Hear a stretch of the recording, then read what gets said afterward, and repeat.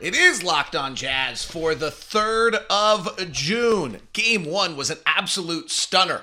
What did the Boston Celtics possibly do to the Golden State Warriors, and what does it mean going forward? A season in review for Bojan Bogdanovic, all of ours favorites, but is he the right answer? And what's on the Cleveland Cavaliers menu that we might want? It's all coming up on today's edition of Locked On Jazz. Pow. You are Locked On Jazz, your daily podcast on the Utah Jazz. Part of the Locked On Podcast Network, your team every day. How are you? I'm David Locke, radio voice of the Utah Jazz, Jazz NBA insider. This is Locked On Jazz, your daily podcast on the Utah Jazz. Give you insight, expertise, geeky numbers, and hopefully making it way better to be a Jazz fan each and every day. Thanks so much for making Locked On Jazz your first listen of every single day. We are available, free and available on all podcast apps, including on YouTube. We premiere on YouTube each day so that you can have a community experience. We're up on the podcast so you can have it on demand whenever you want. One quick few notes here to start the show. A bunch of people told me that the audio was coming in on one channel. I think I fixed that as we experiment. Thank you so much for letting me know. That's the key to everything, is that when we try these new things, these new snazzy graphics we have on YouTube and the bottom scroll and the various things, let me know what you want, how you want them to be different, what works for you, what doesn't, but also that's a great one. And I think I have it fixed today, so please let me know on that as well. So thank you very much. Again, right now we're premiering YouTube's at a set time. We tweet it out, and then all of you guys can have a community experience. Other times and then on the podcast, it's on demand. I think that's the best match from what I've heard from everyone. Not a lot of people have said they want me live the same way we used to do. What we'll do instead is we'll start doing some mailbags with some hashtags like AskLOJ, hashtag AskLOJ, and you can send in questions and I'll get them. And we actually have a new way that I can't seem to get to work where I can actually bring tweets up onto the screen, but right now I can't seem to get it to work. So there, it's supposed to come up right in the bottom there, and it doesn't. And I'll figure it out. But that's what we're all trying to do, is learn different things and things. And I hope you like the purple. Ryan says purple's in, so I'm going with purple. All right, quick little note. Tim McMahon on a podcast yesterday said that he thinks it's most likely that Quinn Snyder does not return to the Utah Jazz. He's the ESPN reporter, and that the Jazz are hoping to get an answer soon rather than late in the summer. That was his comments. And so his expectation at this point is that Quinn Snyder does not return to the Utah Jazz. Wow, the changes that we are embarking upon. 8 years, if that's the case. We'll wait and see. Tim's been reporting this story. I don't always kind of jump on reports like that. Tim's really good. And, we did jump on the Woj Tim report otherwise. So I thought, let's at least continue that. We'll see whether or not that turns out to be true. I have not heard anything of that sort. I don't have any inside scoop on that. I've not talked to Quinn and been in touch with him, so I don't have an insight there for you on that. All right, let's get to last night. That was a stunner of a game. The most lopsided fourth quarter that the NBA Finals has ever seen. I mean, that is a stunner. 0 games of NBA Finals experience, and they turn around and take a 12-point deficit in the fourth quarter and turn around and beat the Warriors, the experienced team, the veteran team at home with, again, the largest blowout ever in a fourth quarter. Now, we have, as we have learned up close and personally, there are more three-pointer shots, there are more variants, there are wider ranges. The lack of shots at the rim in the NBA right now is leading to these blowouts. That's my theory. I've kind of have not expressed this to you guys on this format, but we've talked a lot about how the rim is gone, and we'll touch on that here in a second in game one. The rim being gone means that there are more jump shots, which are lower percentage shots, some were 3, And it means you have higher variances for what happens when shooting clicks in versus doesn't click in. And that's the impact that I think we're seeing and why we're seeing such kind of wild swings in games. But it is the first time ever in NBA Finals history that a team has gone from down 10 to up 10 in the fourth quarter. It is the largest fourth quarter blowout in NBA history. It is only the third loss by the Golden State Warriors in Game 1 under Steve Kerr. And teams win Game 1, win the series 71% of the time. This was a massive, massive game. The impact here, again, is you're not getting to the rim. So teams defensively have just said you're not getting to the rim. And even, Robert Williams does it, though I think he's not going to play a great deal in this series. And this is where I do think this series could swing back the other way. I think Al Horford, who I think is great, is the vital piece here. I don't know that Robert Williams will be able to play much more than 16 minutes a night in this series. He was -1 yesterday. Al Horford played 32. I'm curious to see how they're going to get those minutes up. Grant Williams didn't look great. The one matchup issue that I thought there's a matchup issue on each side in Game 1 I thought was a problem. I don't know that Boston can play Robert Williams a great deal because he can't play drop against Steph. You get the handoffs, Clay and Jordan Poole off Draymond, and they'll kill you. We saw it firsthand. The other one is the small lineup for Golden State didn't work. They really need Kevon Looney on the floor for the impact he's having on the game and the way he's playing. And frankly, Jordan Poole looked a little like he was the one who got overwhelmed by the moment. Now, let's look at the shooting in this game because I think this is where there's a great deal of relevance of what's going to happen here in this series. The Boston Celtics took 8 shots at the rim, and the Golden State Warriors took 9 in the entire game. Like, we've been talking about this. The rim is just gone from this league. You can't get to the rim anymore. And we presented this to you I presented this interesting moment where the teams that deny the rim the best are the teams that advance to the playoffs and are the best defensive teams. But the teams that advance offensively are the teams that don't use the rim at all. Well, Golden State took 9 shots at the rim, and the Celtics took 8 shots at the rim last night. Golden State goes 6 of 20 in the floater zone. Largely, that's Draymond missing those shots. And the Celtics go 10 of 26 in the floater zone. This is exactly what teams want. We're not going to let you get to the rim. We're going to make you take 40% shots in the floater zone and miss. And then what teams want is to get in the paint and kick out for 3-point shooters. The Warriors took 37 above the break threes and hit 17 of 37.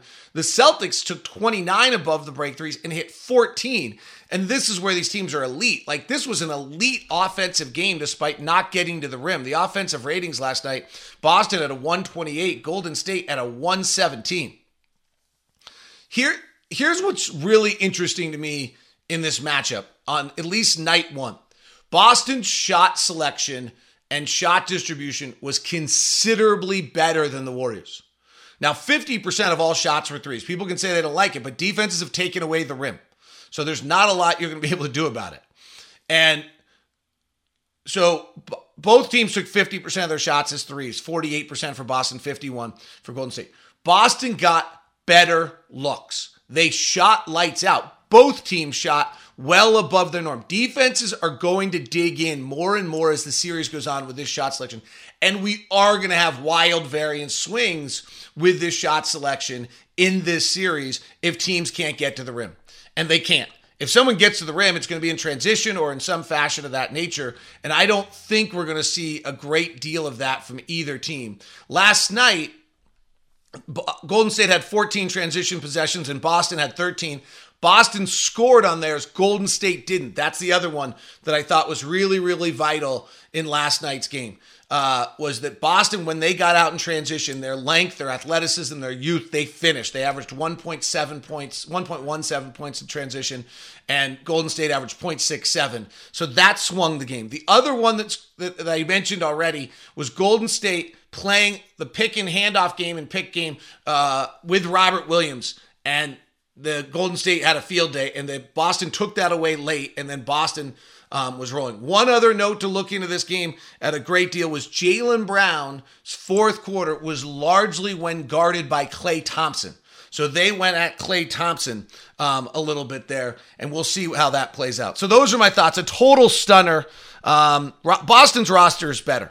I said that the whole time. I thought they'd lose a game somewhere because it was their first time, and they didn't seem to react in that fashion. All right, Bojan Bogdanovic season review. I might not love any of our players more than Bojan Bogdanovic. Just everything about him. Is he the right guy for us? Is he the right guy moving forward? Do we have to keep him? Let's digest it. Let's look into it. Let's see what we think about it. A Friday edition of Locked On Jazz is brought to you by my good friends over at Murdoch Hyundai, located at 4646 South State Street, also located in Logan and in Linden.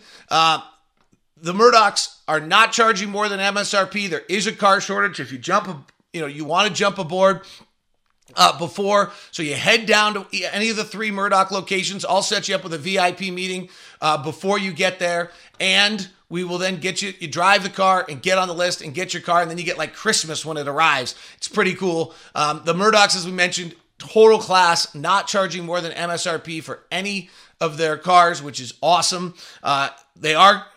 We can get you set up beforehand. The Palisade is the big SUV that's amazing. If you're looking for something more affordable, the Elantra won the North American Car of the Year last year, and every single reason why. And I'm currently driving the Sonata, which is their nicer sedan, and I can't imagine why you'd need more or want more out of a car than the Sonata. It is just terrific. So stop by Murdoch Hyundai, located at 4646 South State Street, also located in Logan and in Linden. And please, just email me first at dlock09@gmail.com, and I'll set you up with the meeting beforehand. Today's show is also brought to you by Built Bar. What exciting things are up at Built Bar right now? The best tasting protein bar in the market. I was out at a golf tournament yesterday.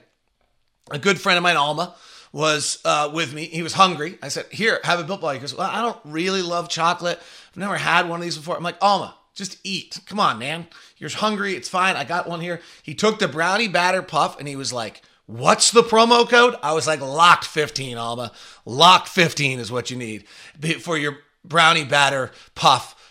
Built Bar, and get 15% off your whole order. Just amazing. If you haven't had the brownie batter puff, and he's like, I don't even like chocolate that much. Grasshopper cookie is available as well. That's my daughter's favorite. We've made that order. 150 calories, 17 grams of protein, 6 grams of sugar. I'm a fan of the coconut marshmallow puff. Same macros, 140 calories, 17 grams of protein, collagen infused marshmallow, 6 grams of sugar. Also the churro. And by the way, the orange is back. If you're a fan of the orange, they've dropped the orange today, and orange is back. Is Built continually bringing out new items for you. Go to Built.com, use the promo code LOCK15. Be like Alma.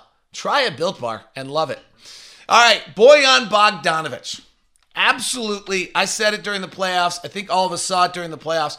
If you're going to tell me I have to go down a dark alley, a playoff dark alley with any of our players, I want to go down with Bojan Bogdanovic. And he is just solid. He's unflustered. He plays the game right. He's there every night. He doesn't miss games, except for that calf strain. But you knew he was seriously injured when that happened. He's just wildly consistent. His 3-point shooting, his 3 years in Utah, 41, 39, 39. His 2-point shooting got way better this year. He went from shooting 48% the last 2 years to 52% from 2 this year. So his effective field goal percentage was much better. His free throws were kind of on par to where he always is. He was down from 2 years ago, but the same.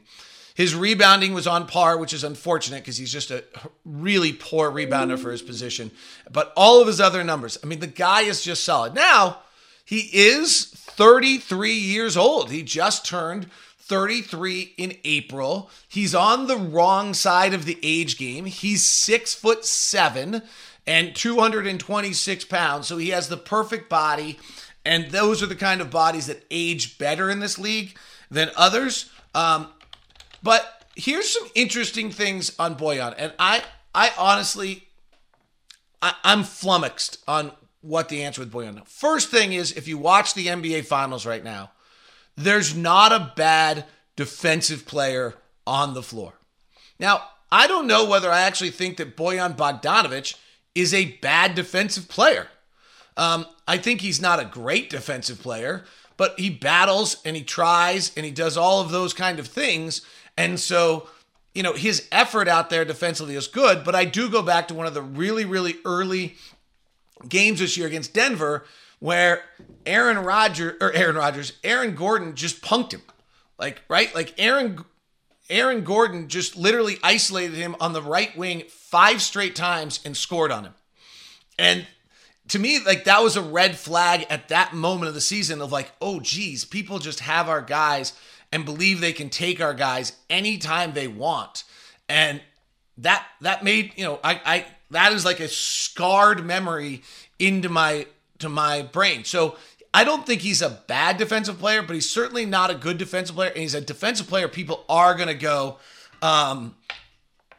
go shoot out and try to go get. I think that's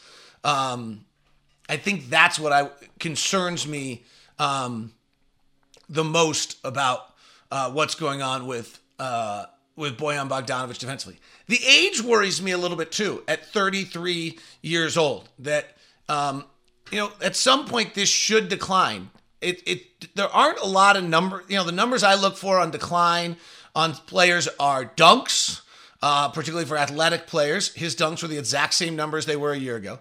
I look for percentage of shots at the rim. So percentage of field goal attempts at the rim. He went from 18% to 15%. It's a drop. He's dropped considerably since he left Indiana and came to Utah. The thing about Bojan that I don't think people realize the most is that what he truly is a transition player. And our lack of ball movement this year and lack of getting out and playing in transition as much as we would probably have liked hurt Bojan. If you go back to Bojan Bogdanovic, when he was with the Indiana Pacers, he played 25% of his possessions in transition. This year, he played 21.5% of his possessions in transition. His effective field goal percentage was 59%. He wasn't as good, actually, in transition as he was a year prior. He was classified by just kind of as a middle-of-the-range points per possession guy. He's always been a little bit better. This was up from a year ago where he was just at 19%. Again, his effective field goal percentage was at 58%. And his first year with the Jazz, it was when he came over from Indiana, he was actually only at 16% transition. So he's actually jumped up from 16 to 19 to 21% and was able to be kind of the one guy that was out there. His effectiveness went down a tiny bit.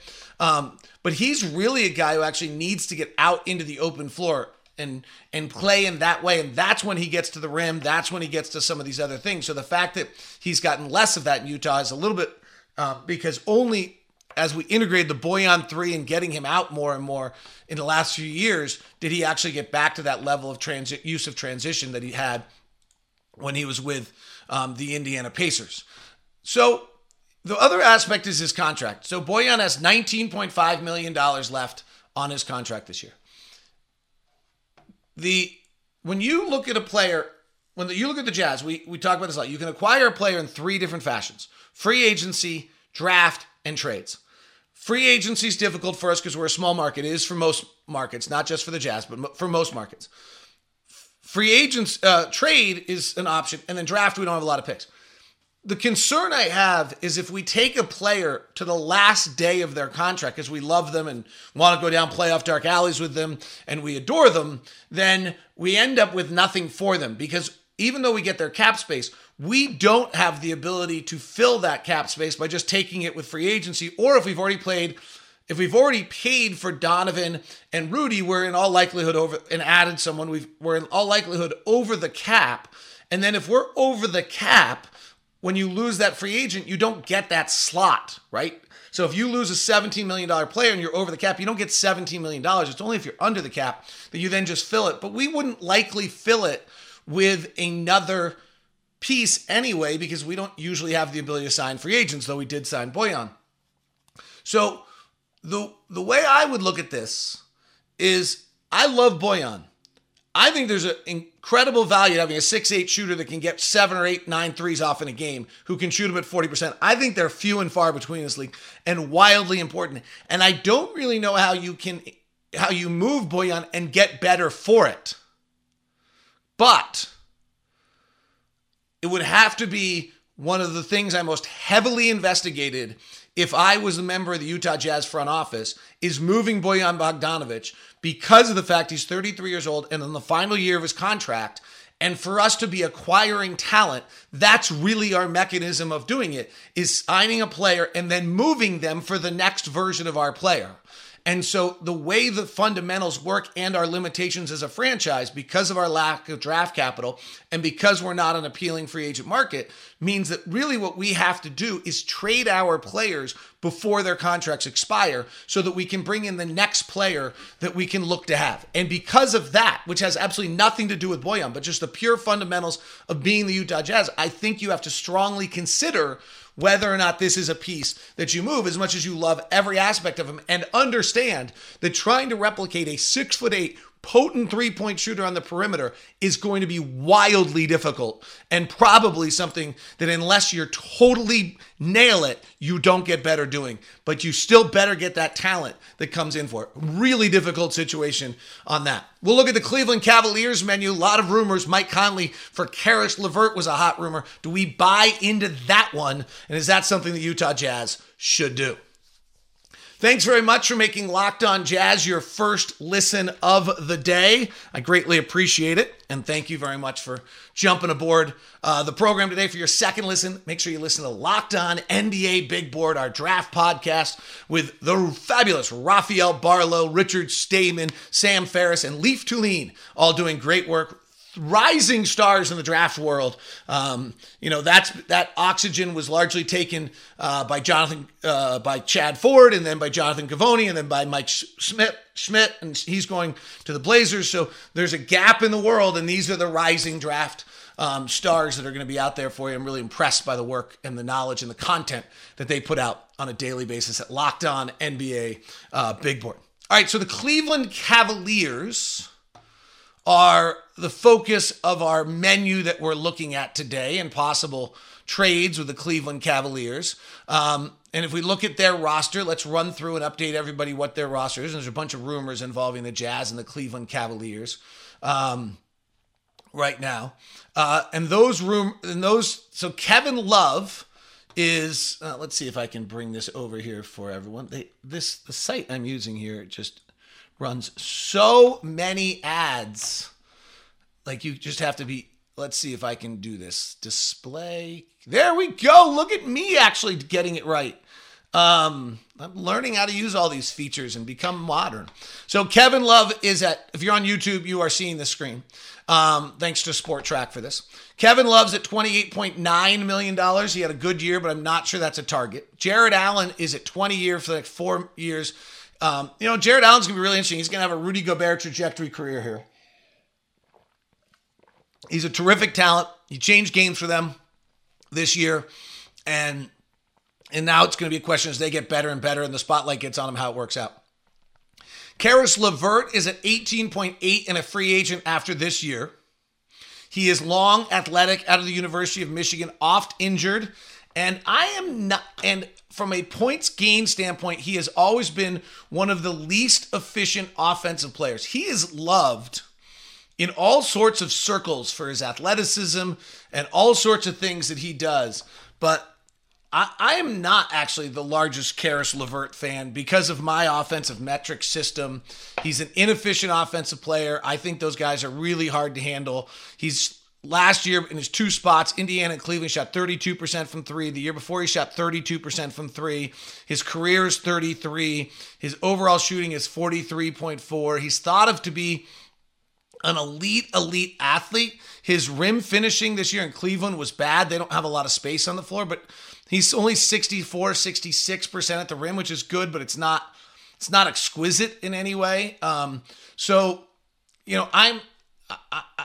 I see Karis LeVert bouncing around. Every time Karis LeVert gets traded, somebody's like, oh, this is amazing, Karis. And I can't, to me, that's a high volume, inefficient offensive player, and those scare me. Lauri Markkanen is still really interesting to me. He's only 25 years old. At some point, he is what he is.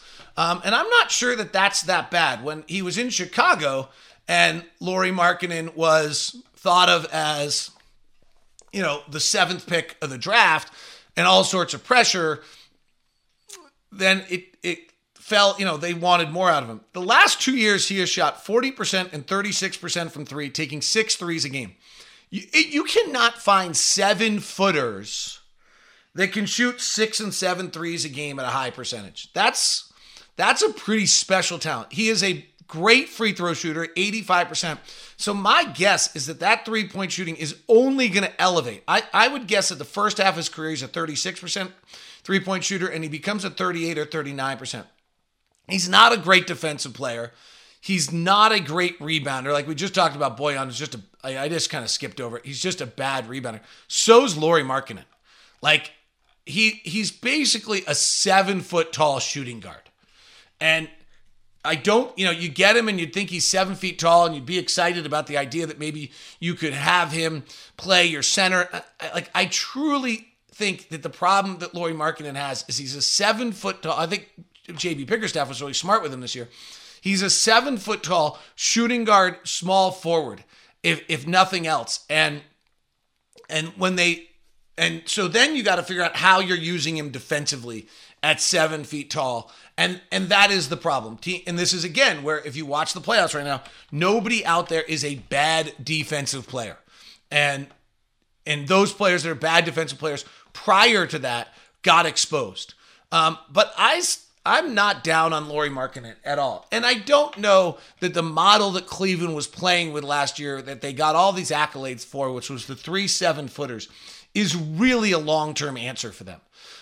Worth noting, by the way, that when Markkanen was on the floor last year, Cleveland's offense was 7 points per 100 possessions better than when he was off. Now, when he was on the floor defensively, they were worse. So he's a unique offensive player. I didn't actually plan this, but I think a really interesting question would be, would Cleveland do, and what are the numbers? Would Cleveland do Bojan Bogdanovic for Lauri Markkanen? I think actually both teams are better off on a deal like that a little bit. From the Jazz, they get 3 years of player control on a younger player that's different. For the Cavaliers, they get a veteran who knows how to play and probably fits their roster a little better.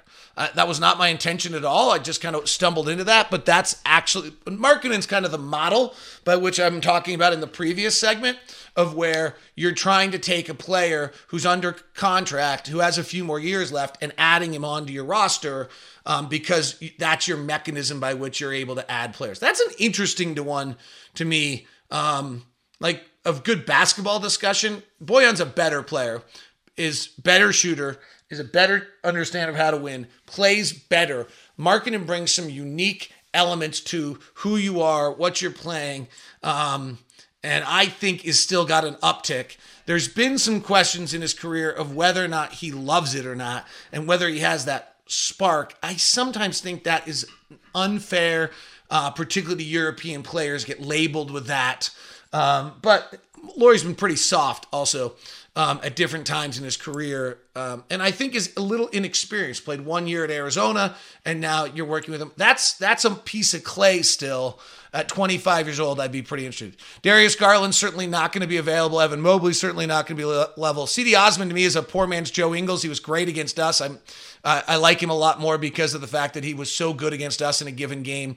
If you dig into his numbers, it doesn't always match. Isaac Okoro, I'm assuming, is still a major piece of Cleveland's future. In fact, Garland, I really look at this team as Jarrett Allen, Darius Garland, Isaac Okoro, and Evan Mobley. That, to me, that's the future of the Cavaliers. This is why Mike Conley's name came up. Does he veteran them in some way? I don't know that they need Mike Conley. They have I think really truly they have Darius Garland, Isaac Okoro, Evan Mobley, and Jarrett Allen, and that's their 4-piece future. And they're going to start moving the other pieces around. That's why I expect that Lauri Markkanen would get moved if they can keep C.D. Osman or Jetty Osman on a $7 to $8 million contract. That's a fabulous deal for them, and we'll see where they go from there. But it's kind of it's an interesting roster, and I think it's a roster that actually becomes more interesting for a team like us. I do think Lauri Markkanen's a player that, if I'm the Jazz front office, I'm certainly playing around with that. It's 2 years player control. It's a developing shooter. It's a unique talent and size. It's positional. one thing you've heard Danny Ainge talk about is having positional, size advantage, positional size advantage, and you definitely would have that. All right, have a great weekend. We'll be back with you Monday. Watch my Twitter at Locked On Jazz. I'm going to try to get that tweet thing working. Maybe we'll do a Monday mailbag. Hope you have a great one. Thanks very much for tuning in. Greatly appreciate you. Talk to you soon.